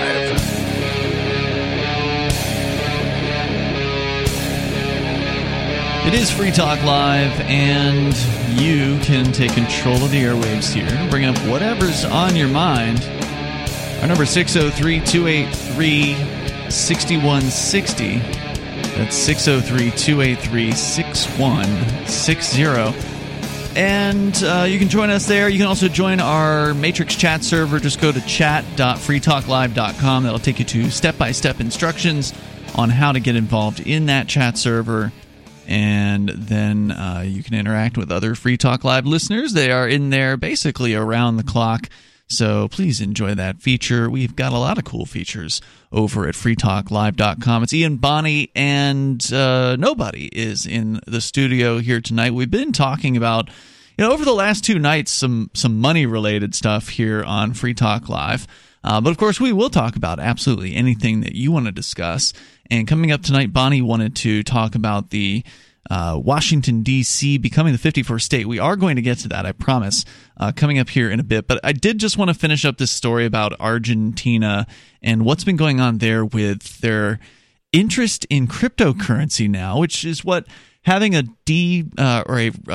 dollar, well, having a fiat currency that is being devalued leads people to look for other options. And historically, their other options have been to go for other fiat currencies that are not devaluing as quickly, right? So going into the dollar. So an example of that is after Zimbabwe took their quote-unquote dollar, the Zimbabwe dollar, and inflated the hell out of that to the point where, 10 trillion Zimbabwe dollars wouldn't buy you a loaf of bread. they finally got rid of that and officially went to just using the U.S. dollar. Wow. Yeah. And so, we're seeing that happening elsewhere, either officially, like in Argentina, where you can still buy dollars legally up to $200 per month, or in Venezuela, where it's sort of unofficial that anyone can do business in the dollar now because it's the only way to stop their people from starving to death. To, again, in Argentina, where we're focused on this story from Coindesk.com, people want more than $200 worth per month of dollars, but the government won't allow them to legally purchase them, so they're just purchasing stablecoins instead. Now, for listeners that aren't familiar, a stablecoin is a cryptocurrency token. And a token it's sort of this thing that exists, it's this digital thing that exists on another cryptocurrency. So in this case, the DAI stablecoin, which is based on the dollar, exists on the cryptocurrency known as Ethereum. And Ethereum has a bunch of different tokens that exist on its blockchain, and anybody who wants to can go and start their own cryptocurrency token. You could go and make Coconut Coin if you wanted, Bonnie, over at the Ethereum blockchain. You could issue Coconut is my dog. That's right. You could issue 1 million Coconut tokens, or you could issue only 1,000 of them, or you could issue 1 billion of them, and then you could trade them on the Ethereum blockchain as long as you paid whatever the trading costs were to send them around. So is the what is the country again? Argentina. So is the Argentinian government, are the government goons there going after crypto? Like our government goons are going after crypto? That's an excellent question, and I don't have an answer for you because I haven't looked deeply into Argentina. This is actually the first story I've read in quite a while about what's been going on there. So let's just keep going with the story, and if somebody knows the answer to that question, feel free to call in at 603-283-6160, because I can answer for Venezuela, where they have absolutely raided people's homes for doing Bitcoin mining. Wow. Now, the reason they do it in Venezuela is because the power company is government-run and it's subsidized. So when you get a power bill in Venezuela, you're not actually paying the actual cost of that power. You're paying a subsidized cost, which means you're paying less than what you would normally pay. So the government sees using their power, because you're using the government's power at a lowered cost, an artificially low cost, to run your computer, which is mining. To run the mining computer, so then you get all the Bitcoin from that. It's like they see it as stealing. And so that's what they come after the Bitcoin miners for there. Stealing their hard-earned, stolen tax dollars. Yeah, exactly. So 603-283-6160 if you want to weigh in here. According to Ivan Tello, the co-founder of the crypto exchange Decrypto in Argentina, the Argentines started buying DAI with pesos and then immediately exchanged them into dollars to save the money in their houses. Save the money in their houses. Okay. So they exchanged DAI into dollars. And that type of saving in Argentina is known as colchón, the Spanish word for mattress, by referring to the common place where they keep their bills. However, over this year, users began to leave their DAI in exchanges, said Tello. The economic crisis, and by the way, this was written in the end of 2020. So this was written in December of 2020. The economic crisis in Argentina led Argentines to trust the crypto system and to mistrust the traditional system. Argentines have reasons to distrust the traditional system. As we discussed earlier, the Argentinian government jacked a bunch of money out of people's bank accounts back in 2001, and they learned their lesson. They don't put money in their banks unless it's the absolute minimum that they need to pay a bill or something like that. And Americans haven't learned this lesson yet. Americans, in our lifetimes have not had the kind of economic crisis that the Argentinian people have had to deal with. So Americans still trust banks. Americans still trust the government dollar. And I think they're in for a wake-up call. Given how many dollars were printed in just the year 2020, we're going to see some major, I think, devaluation of the dollar. But going back to the story here, again, they're now seeing more businesses that are interested in Argentina to acquire these stable coins. In Argentina, the price of DAI is close to different dollar quotations, some belonging to the black market that emerged after the financial restrictions imposed in 2019. These informal quotations are currently higher than the government's official rate. One of them, of a legal nature known as a stock exchange dollar, or dólar bolsa in Spanish, which allows certain bonds to be purchased in pesos and sold for U.S. dollars abroad. However, the most famous quotation is called the blue dollar, commonly traded in illegal exchange offices known as caves, and usually hidden behind traditional businesses such as jewelry stores. So this is something I'd like to hear more about, these caves where people are secretly trading crypto for dollars or vice versa. This article just sort of barely touches on it, and it sounds really interesting. According to one of the exchange guys, although DAI's quote is close to these unofficial rates, its price does not depend on them. He says a good mass of DAI at a local level makes the price competitive, he said. The former head of smart contracts at MakerDAO explained in a 2019 talk how he received payments of DAI for his work. He said that he started getting paid in Bitcoin to escape Argentinian capital controls in 2014. He discovered the Ethereum network the next year in 2015, and when he joined MakerDAO in 2016, now MakerDAO is the decentralized autonomous organization that's behind DAI. They make DAI. He started receiving DAI as payments. He says, "I've never bought crypto with fiat in my entire life. I have only earned it," he says. Must be nice. Yep, it is nice. The programmer said that once a month he used to exchange the minimum amount of DAI for the Argentinian pesos to pay his expenses, but the rest was left in DAI. Although he acknowledged the risks of platforms and smart contracts, he prefers to trust those ecosystems before giving his money to the local government. He said, quote, "DAI has implications and good properties that our local currencies, at least now, do not have and may never have." I would rather trust my money to a Gandhi-looking dude with an abacus than my local government. I would rather die. Yep. You took the words right out of my mouth. Die. Yep. It's a do-or-die situation. 603-283-6160. So coming up, we'll talk about the D.C., Washington, D.C., possibly going to be the 51st state. That's apparently in the news, and Bonnie has that story. We can get into that discussion. Of course, you can bring up whatever's on your mind. 603-283-6160. And honestly, all this talk about DAI, it has me wanting to look into it again just to try to better understand the mechanisms behind the scenes. Because as I recall, there were some really interesting things that they had set up to ensure that the price of DAI stays at about $1. So that's important if you're dealing with a stable coin that's not actually backed by dollars, but is in point of fact backed by other cryptocurrencies. You want to have increasing security. Yeah. 603-283-6160. That's the number for you. You can join here with us on Free Talk Live and take control of the airwaves.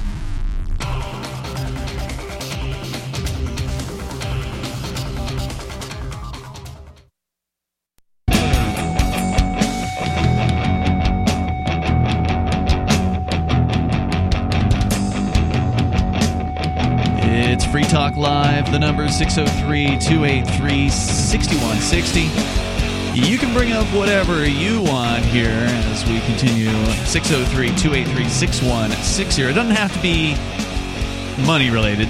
You know, we've definitely done our share of attacking the fiat currency systems out there for the night. Recommend that you learn more about cryptocurrency. As we mentioned, Bitcoin.com, a fine place to go and do that. In the studio with you here tonight, you've got Ian. Bonnie. And nobody. And Bonnie, you wanted to talk about the 51st state. Will it be Washington, D.C.? Is there like a petition or something like that? What's going on? To be fair, Captain put this in our chat, and I stole it from him just because it looked interesting. That's okay. People put things in there, and anyone can use them, so you didn't steal it. It's from NBCnews.com, and actually it's House and Senate Democrats introduced legislation Wednesday that would make Washington, D.C. the 51st state. Wow. The measure was reintroduced in the House by a delegate. Is that what DEL is? Yeah, probably. Or Delaware, one or the other. Oh. Eleanor Holmes Norton, a Democrat who represents the District of Columbia and its companion. Oh, okay. So, yeah, so a delegate, I think, would be, because D.C. doesn't actually have a voting ability when it comes to Congress, as I understand it. So if you ever see if you ever see a license plate from Washington, D.C., it actually has the tag. So, like, you know how New Hampshire's tagline is "Live Free or Die" on the license plate? Yeah. D.C. is no taxation, or no, it's taxation without representation. Because D.C. has no voting representation in Congress. So it's like a joke? Yeah, it's definitely a joke. The tagline is a joke. It's sort of a self-deprecating joke, I guess. But what they do have, I believe, are these delegates. So they have people who go to Congress who can appear there and sort of advocate for D.C., but they can't actually vote on anything. So I think that's what the delegate is. So she reintroduced the measure and its companion, and it was unveiled in the Senate by Senator Tom Carper, a Democratic delegate. As of Tuesday evening, Norton said that she had more than 200 co-sponsors in the House. There's never been a time when statehood for the district was more likely, Norton said in a statement, adding the bill was passed by the House last year for the first time and now had a record 202 co-sponsors. So they passed it last year, but so that must mean it failed in the Senate, I presume. It doesn't say, but it That's didn't likely pass. what that means. So wait, it said it did pass last year? Oh wait, it passed last year, but it didn't become a state. Correct. That's probably because the Senate shut it down. Now, is it true that the Democrats... to be either the Senate or the president. Yeah. Is it true that the Senate now is Democrat or not? I feel like I've heard both things. Does anybody know? It is Democrat because, like, the Georgia guy won against the girl. But isn't it like 50-50 with the tiebreaker being the vice president? Yes, the tiebreaker is the vice president, and I believe what I heard is that she is also the 51st vote. Right, she would be the tiebreaker. Well, isn't that the same thing? Yeah, Right. the tiebreaker. Right. With the Senate companion bill also gaining co-sponsors, we're ready to achieve voting representation and full local self-government for the 712-plus residents of the District of Columbia, Norton said. Ooh, okay, now this is also likely a Democratic move to give them even more control, right? Because D.C. is highly Democrat. D.C. voted like 90% or something like that for Biden this year. So if they can give D.C. 2 more senators, and then that'll give them even more control over what's going on in Washington, D.C. Well, it's a Democratic ploy to gain more control for now, but ultimately just a ploy to get more control from the whole government. Well, I mean, the government certainly is going to continue to increase its control whether or not this particular bill passes. But this will ensure that the Democrats have even more so-called representation in Washington, D.C. Because right now, if it is 50-50, and I feel like I've heard that that's the case, I don't follow these things closely, but yeah, there was all that controversy over Georgia, that if it is a 50-50 split in the Senate, this would make it 52 to 50. So it would give them even more sway over things if this passes. Well, here's a clue. If it's backed by the Democrats or like a Democratic plan, it says House Speaker Nancy Pelosi and Majority Leader Steny Hoyer have committed to bringing the bill to the floor for a vote. Yep. Yeah. And you know, as long as the Senate doesn't shoot this down somehow, as long as there's not enough of a... Like, if one of the Democratic senators switches sides and votes with the Republicans, then it would not pass.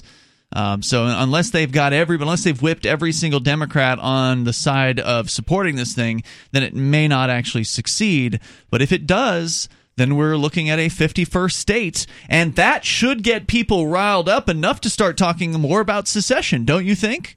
Hopefully it makes things more hopeless than ever for those who don't like the ever-growing central control of everything. How many representatives would they get out of this? I know that representatives are population-based, right? So would they get 2 reps, 1 rep, 3 reps? I believe it's a minimum of 2. Is it a minimum reps. of 2? Okay. And I suspect they would get the minimum. So probably 2, yeah, because New Hampshire's got 2. Area, yeah. And we've got a 1.4 million population. I suspect D.C. isn't that much larger. Yeah, let's see what the interwebs say. But I I mean, New York City is like 12 million. Yeah, Washington, D.C. population is under 700,000. Oh, okay. So it's less than Vermont? Yeah. Or just over Vermont. Yeah. Vermont's 600,000. And so I guess however many reps Vermont has would likely be how many. Which is also, I believe, 2. Mm-hmm. So basically it would give Washington, D.C. even more sway over things that are going on. Wow. There. So this is a very bad thing, but at the very least, it could get people more serious about secession. We do have the Texas representative who introduced the secession bill this week, so Texas is going to have the chance to vote on a referendum if this passes the Texas legislature. See, to me, that's premature. The first vote should be carried out at the federal level, I think. The vote for Texas to secede? No, I think there should be a vote at the federal level to basically on a resolution that if and when a state chooses to secede, we will not make war on them. Yeah, that's a good suggestion. I think that would be a great place to start. Why don't you call up Rand Paul and see if he can put something out there? Sure. I'll tell him I'm his long-lost cousin or something. Mr. Paul, nobody's on the line to speak with you. Yes, nobody Paul. Is there more that we need to know about this, Bonnie? This story? From the interest of basic fairness, I've always thought D.C. should be a state because they don't. They do pay federal income taxes, unlike, say, Puerto Rico. So it seems like they should be as badly represented as the rest of us. Do the people of D.C. actually want this? Because it's being done in their name, but is it actually something that those people want to happen? I think there's been a pretty strong majority that wanted to be a state for a long time. 603-283-6160. You can join us and share your thoughts on Free Talk Live. Looking for a great real estate investment? Consider New Hampshire, which is ground zero for the Liberty Movement. Your first call should be to Mark Worden from Porcupine Real Estate. He's more than just a real estate agent. He's your New Hampshire concierge. Where are the best places to live? Do you want farm, city, the burbs, or forest? Do you want a duplex or multifamily building so that renters pay your mortgage? There are homes in all price ranges in New Hampshire, and Mark can help with financing too. Invest in Liberty and property. Mark Worden can help. PorcupineRealEstate.com.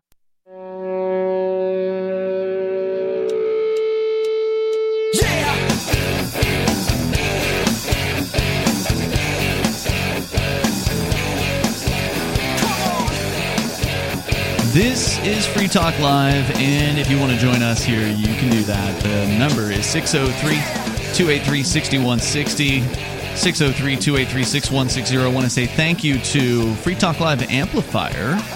Reasonable Voice is the name of the amplifier. AMP stands for Advertise, Market, and Promote. It's a way for you to help Free Talk Live get on more radio stations around the United States, bring new internet listeners on board, expose new people to the ideas of freedom. We've got over 190 great radio stations across the United States that air this show. I just spoke with... And 3 bad ones.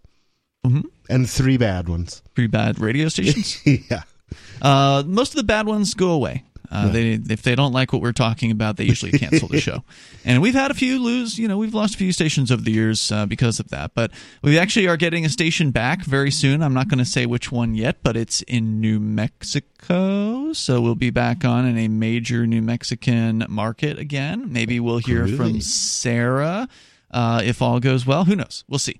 But we'll keep you in the loop as far as how those things develop. And it's thanks to listeners like Reasonable Voice for joining the AMP program for $5 a month, which you can do with your credit card, debit card, your PayPal, or Bitcoin BTC over at amp.freetalklive.com. And you get some cool perks as well for doing that. So thank you. Wow, and there's a cliffhanger going there. I still want to find out how things went for Sarah at Moms Against Cars. Who's Sarah? Ooh, who is Sarah? Can you answer that question? Isn't Sarah the crazy woman who called in and hated cars? Yes. So Sarah is a longtime caller, but she hasn't called in like a year and a half. And she used to call from Albuquerque, New Mexico, where she constantly was obsessed with various different traffic laws, and specifically the danger of cars. So she wanted to have red light cameras, and she wanted to have all kinds of mandates and medians, and she had all kinds of ideas for how she was going to stop people from getting hit by cars. Basically. So she had like OCD or something. She was definitely obsessed. And I kept referring her to Moms Against Cars, which is a Facebook group. And then we went to the Porcupine Freedom Festival in the year 2019, and when we came back, she never called again. Wow. Yeah, so we don't know what happened to her. Maybe she knows what you did. But we may learn more. We may hear from her again. You never know. We'll tell you what happens. And again, it's thanks to Free Talk Live listeners who've become amplifiers like Reasonable Voice at amp.freetalklive.com. So, Bonnie, you brought up this whole D.C. possibly becoming the 51st state thing, which would be a huge deal. I mean, it hasn't happened since Alaska joined the Union in, what was that, 1949 or something like that? I believe that was the last time. It was Hawaii, then Alaska, if I recall correctly. So it's been more than Alaska, doubled the surface area of the United States, almost. Or thereabouts, or 50% more, or something like that. Yeah, it's a lot. Crazy big state. So I mean, that was definitely a long time ago. I mean, that's what, 2 generations ago that happened. Huh? More than 3 generations or something like that. If a generation's every 20 years, 4 generations if they're on welfare. They breed quicker. But you wanted to get a conversation started about secession, and I think that will get a lot more people talking about secession if this D.C. proposal to become a state actually starts to get some headwind underneath it. And it may very well, because we did confirm it's 50-50 in the Senate. Now, 2 of the senators are quote-unquote independents. So 48 are Democrats, 2 are independents, and 50 of them are Republicans. And the independents are like commies, right? Right. The independents in this case is Bernie Sanders and a guy from Maine who's also like a Democratic caucus guy. Yeah. So they're basically Democrats, but they don't call themselves Democrats. Yeah. So it'll be interesting to see how this plays out. If you find out, Bonnie, definitely keep us in the loop on that. But since we brought up secession, I just looked up secession in the news, and it's nice to be able to click on Google News and look for secession and actually have it be in the news, because it is. Yeah. Especially now with the Republican state representative putting forward a bill that is, if it passes, and it probably won't, because it will have to pass the Republican it'll have to pass the Texas House and Senate and governor, and the governor's not likely to sign this. But is the governor Democrat? Or I believe Republican? He's a Republican. I could be wrong about that. I don't. Do you know, Bonnie? You're from Texas. Oh, he's a Republican. Abbott, the governor. Yeah, the governor. Yeah, he's a Republican. Are the Republicans in charge of the state Senate and state reps? I don't know anything else about the government in Texas. I don't blame you. Who wants to pay attention to that stuff? It's awful. But presuming the Republicans are in charge, maybe this bill has a chance of passing. But given that governors in the United States are pretty allied with the United States government and not so much their state governments, I don't think Abbott would sign this bill, because he likely is going to do the bidding of the federal government over the people of Texas. If a senile child molester as president isn't enough to make you want to leave, and Donald Trump wasn't enough to make you want to leave. What would make you want to leave? If you're on the other side, I gotta wonder, what would it take? I mean, how about an alcoholic, dwarf-tossing, half-blind former rodeo clown? Would that be enough to make you want to leave? That actually sounds like a step up from what we have. Yeah, I guess you're right. At least that would be fun. It's hard to imagine anything worse. I'd like to watch an alcoholic dwarf-tossing rodeo clown. That actually sounds... especially if they tossed out dwarves during the State of the Union. I've never seen dwarf-tossing. I mean, I would be willing to pay for that occasion. Well, that'd be pretty amazing. We don't have a dwarf, but Bonnie's not that big. Can we toss Bonnie? That's why I said it sounds inhumane. I don't think I would want to put her in the clutches of any politician at any point. No. I would no. If anybody is going to toss Bonnie, it should be us. There you go. So I wanted to share an opinion piece here. This is from the Dallas Morning News. This is an editorial. So remember, editorial is where the entire newspaper editorial staff ostensibly agrees on this subject, and they've written this article. So it's not signed by anyone. It's the whole newspaper's editorial staff. Okay. And so this is what they have to say about secession. The headline, "Secession talk has always been irresponsible. Now it's dangerous." Secession, they say, is like a bad penny. It keeps turning up every few years, promoted by the most angry fringe of the Texas Republican Party. Well, here we go again. They wouldn't be so angry if they didn't have people trying to control them. Fredericksburg Republican Representative Kyle Biederman has announced plans to file a bill in Austin, and he has, by the way, calling for a referendum on Texas's statehood. Mostly Texans just ignore this nonsense, as they should. But given the unrest we've seen recently, it may be time to point out what a colossally bad idea this is. First, it's illegal. That much has been proven by Texas itself. In 1869, the U.S. Supreme Court ruled in a case called Texas versus White that the U.S. Constitution provides no legal means of exit for member states. States aren't members of the Union until they change their mind. They're part of a bond the court called indestructible and the Pledge of Allegiance calls indivisible. Well, the Pledge of Allegiance wasn't written until 1950-something. No, it was the 1800s. It was the 1800s? Yeah, oh, late they added under God That's in right. 1950s. But it was written by a socialist. It was written by a socialist. Bellamy, I think his name was. Francis Bellamy is a Christian socialist. But the wow, that's just So they're citing the Pledge of Allegiance as their evidence that the Texas can't leave the United States, which that's not legal. Even if it's illegal, that doesn't make it dangerous. They're just saying, see, it's dangerous, and that's why it's illegal. And the other thing is, if you've ever read the Articles of Confederation, the Articles of Confederation actually start out saying this is a permanent union. Mm-hmm. The Constitution Doesn't says say no such thing. So, if we're to take such language seriously, then what we need to do is dump the Constitution and return to the Articles of Confederation, because there is never any legal way to leave that agreement. Well, as I understand it, the Texas Constitution actually holds secession as a right. It's written in there. It has long been said that Texas has a right to secede where other states don't. I think a close reading of the Declaration of Independence would indicate we all have a right to secede. I like that. More coming up here. It's Free Talk Live. You can join us. It is Free Talk Live. If you want to join us here in the remaining moments, we may have enough time for you at 603-283-6160. And you can join us in real life coming up at ForkFest 2021. It'll be this summer, and it will be the 5th annual ForkFest, which I'm super excited about. We actually just received an invitation from the boys from AnyPay to broadcast from their dome during ForkFest 2021, which I think would be pretty awesome.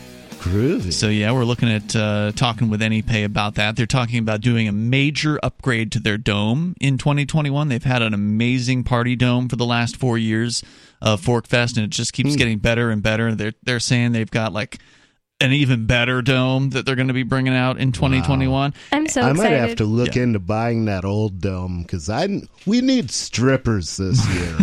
Are they going to have the same lighting guy from the New Year's Eve party? Because that was so cool. Yeah, I think they are going. I mean, I can't speak for AnyPay, but I would guess that they will, because they work closely with him. So, yeah, we did have an amazing New Year's Eve party, and it was thanks to the AnyPay guys for making that as awesome as it could be. So if you missed out on the AnyPay Space Disco in 2020, you may have another chance to attend in 2021 if you attend the ForkFest. Now, I don't know what their rules. There's always rules. They're very exclusive in who they allow into their Space Disco. So I can't say for sure you'll be allowed in, but there's a chance that you will. Me? You, the listener, whoever that is. I was going to say, they always let me in. But there will be an awesome dome that will be present, and they're planning on doing it for both the Porcupine Freedom Festival and ForkFest. So they're planning on keeping the dome there for 2 weeks in 2021, which is going to be pretty sweet. So you'll want to mark your calendar for June 28th through July 4th. Go to forkfest.party, and from what I understand, the boys at AnyPay have reserved a new domain name, forkfest.com. So we may now see Really? competing ForkFest websites, which I'm very excited about, because ForkFest.party is not the best website in the world, and I'm sure someone else can do a better job. So I look forward to seeing that happen. From what I'm told, it currently forwards to ForkFest.party for the moment because they don't have anything yet, but they did register the domain name there. So check that out. Mark your calendar, June 28th through July 4th. It's a decentralized libertarian camping festival, which means that there is no one who is in charge of the event. You get to decide for yourself what to do while you're at the ForkFest. And, of course, it comes the week after the Porcupine Freedom Festival, which is on its own a fine event. So if you can attend both, you probably should try to attend both. If you only can attend one, we will hope to see you at ForkFest. Yeah, I wouldn't miss either of them. Indeed. More fun than a barrel of weasels. So we're sharing with you here an opinion piece from the editors of the Dallas Morning News. They are talking against secession. They say that it is not only irresponsible to talk about secession, but also dangerous. And they cite a Supreme Court case from Texas versus White in 1869, where the U.S. Supreme Court claimed that the Constitution provides no legal means of exit. In 2006, the Supreme Court Justice Antonin Scalia reaffirmed that bond when he wrote, quote, "If there was any constitutional issue resolved by the Civil War, it is that there is no right to secede." War does not determine who is right. War determines who is left. Biederman, this is the representative Republican who's put forward what is basically just a bill to allow a resolution, or a referendum. So if this bill passes, there will then be a ballot referendum that is only a suggestion. It's not a mandate. So if the voters vote for secession or vote to support secession, it doesn't actually mean that the state reps actually have to do anything about it. See, I think it would be great if we did a referendum, and I think it would pass. Do a referendum in all 50, on 49 out of the 50 states on whether California should secede. They're the only state that doesn't get to vote about. And if it passes, we just kick California out. Well, California has its own secession movement, and they're actually collecting signatures right now. They have to reach 600,000 signatures to get a ballot measure to actually ask the Californians whether they want to leave. So they're working on that.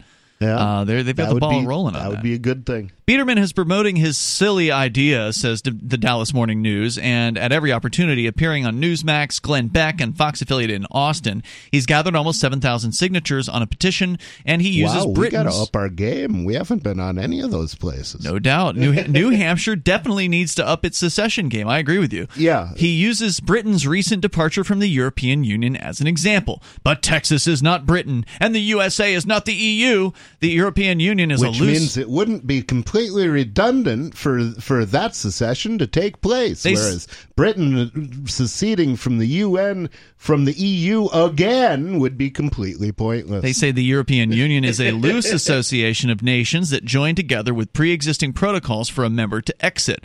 Article 50 of the Treaty on European Union states that, quote, "any member state may decide to withdraw from the Union in accordance with its own constitutional requirements. The U.S. Constitution contains no such off-ramps." But the Declaration of Independence does say that that the purpose of the government is to secure our liberty, and that whenever any form of government becomes destructive of that end, it is the right of the people to alter, to abolish it. It does. And in fact, the state of New Hampshire has something very similar in its constitution. Indeed. In Article 10 is the right of revolution, which basically says the same thing. I don't have it in front of me, but it's tantamount to the same thing. Even if we ignore the law, it's actually a little stronger in its language. It says it's the duty of basically people to do that. Yeah. Even if we ignore the law and adopt this unpatriotic plan, there are other problems here. Secession would be massively expensive. If it really? Is it more expensive than paying 50% of your income every single year to the federal government? Yeah, because I doubt it. I doubt it. Maybe it would be expensive for them because they're getting paid off by the feds in so many ways. If it were to become a nation, Texas would have to establish its own military, its own citizenship and immigration laws, not to mention new taxes. Oh, no, work for the government. Oh, no, work for the government. Oh, they actually have to do things. Yeah, I see what you mean. They really don't. They could have a perfectly good militia, and so long as they're not looking to actually go to war with anybody, Militia's fine. You only need a military if you want to go invade other people. If Biederman's fancy were to become reality, it would almost certainly mean a Texas income tax. We agree with Plano Representative Jeff Leach, who wrote on Twitter, quote, based on what you've said the bill does, it seems like the most anti-American bill I've seen in my 4+ terms in the Texas House. It's a disgrace to the Lone Star State, the very definition of seditious, a true embarrassment. That's kind of the point. Yeah, and anti-American. Sedition was an unconstitutional law. When did people start pulling that up as something that's bad? Yeah, I mean, if they're attacking this guy over this, he's over the target. Yeah. He's getting flack. The last thing they charged people with sedition for, as far as I know, was agitating against World War I. Talk of secession, they say, is irresponsible at any time. But just weeks after insurrectionists stormed the Capitol in Washington, the timing couldn't be worse. Well, just to be clear, that's not a sign that people want out, obviously. Just to be clear, we've been talking about secession, and as have the Texans, for much longer than before the insurrectionists stormed the Washington. Insurrectionists. Yeah. They were tourists. They were tourists. They were selfie-taking, overweight, overfed, nincompoops who didn't even have the sense to stone a single congressperson. If Biederman doesn't want to be an American anymore, that's his right. If he wants to move Texas toward an income tax, he's free to promote that agenda, which is not what he's promoting, and even convince a few thousand people to join him. If he's more comfortable in a place like California, where endless referendums have crippled progress, Southwest Airlines is booking flights. But none of those are good reasons for Texas to leave the United States. So this is it. The best they've got is to scare their readers with the idea of a Texas income tax. That's the best they've got. Now let's think of it this way. What would you think of somebody who told a woman, it's a bad idea to leave your husband? He'll probably try to kill you if you do. Yeah, to me, that says it's a good idea to get as far away from that person as you possibly can. Yeah, and anybody that's telling you to stay with your abuser, you better question their friendship. Let's go to David. He's in New Mexico. You're on Free Talk Live. Go ahead, David. Yeah, the U.S. Declaration also says it's not only our right but our duty to throw off such government. But at the radio station X in Albuquerque, how long ago did they let you know that they wanted to pick you back up again? That station I heard from them today, but I'd heard rumor that it was going to happen last week. Okay, because 2 weeks ago on air, the owner of the station read my text to them citing my wish list for his station, which included Free Talk Live, and he read it on air, and so sweet. I'll take credit for that one. All right, David, you got it, man. So nice. Thanks for that. Right. It does make a difference. I'll send you $5 next month. You're our amp of the month. It does make a difference when you reach out to a radio station, absolutely, and you tell them something nice, right? Like, don't tell them that you hate their programs. Tell them that you want to hear Free Talk Live. You just say something positive to them, and compliment what they have on the air if you can. So thank you, David, for that, and thank you for your call tonight. We are out of time, but we'll be back tomorrow night. You can join us online in the meantime, freetalklive.com. Check out Nobody at electnobody.com. Yeehaw. LRN.FM's free-to-air satellite feeds blanket most of 2 continents. It was my goal to put our channel there so people without internet could receive our programs and feed pirate radio stations. As our contract with our satellite provider is coming up for another 3-year renewal, I have to consider calling it quits. It's rare that we get feedback or support from our satellite users. We started a fundraiser a few years ago, and though there are a bunch of great contributors to it, as of this recording, it covers 15% of our monthly satellite costs. Please email lrn@lrn.fm and tell me how you use the satellite feed. Better yet, chip in at fund.lrn.fm. The costs aren't the issue. We can afford them, but why continue something not valued by the market?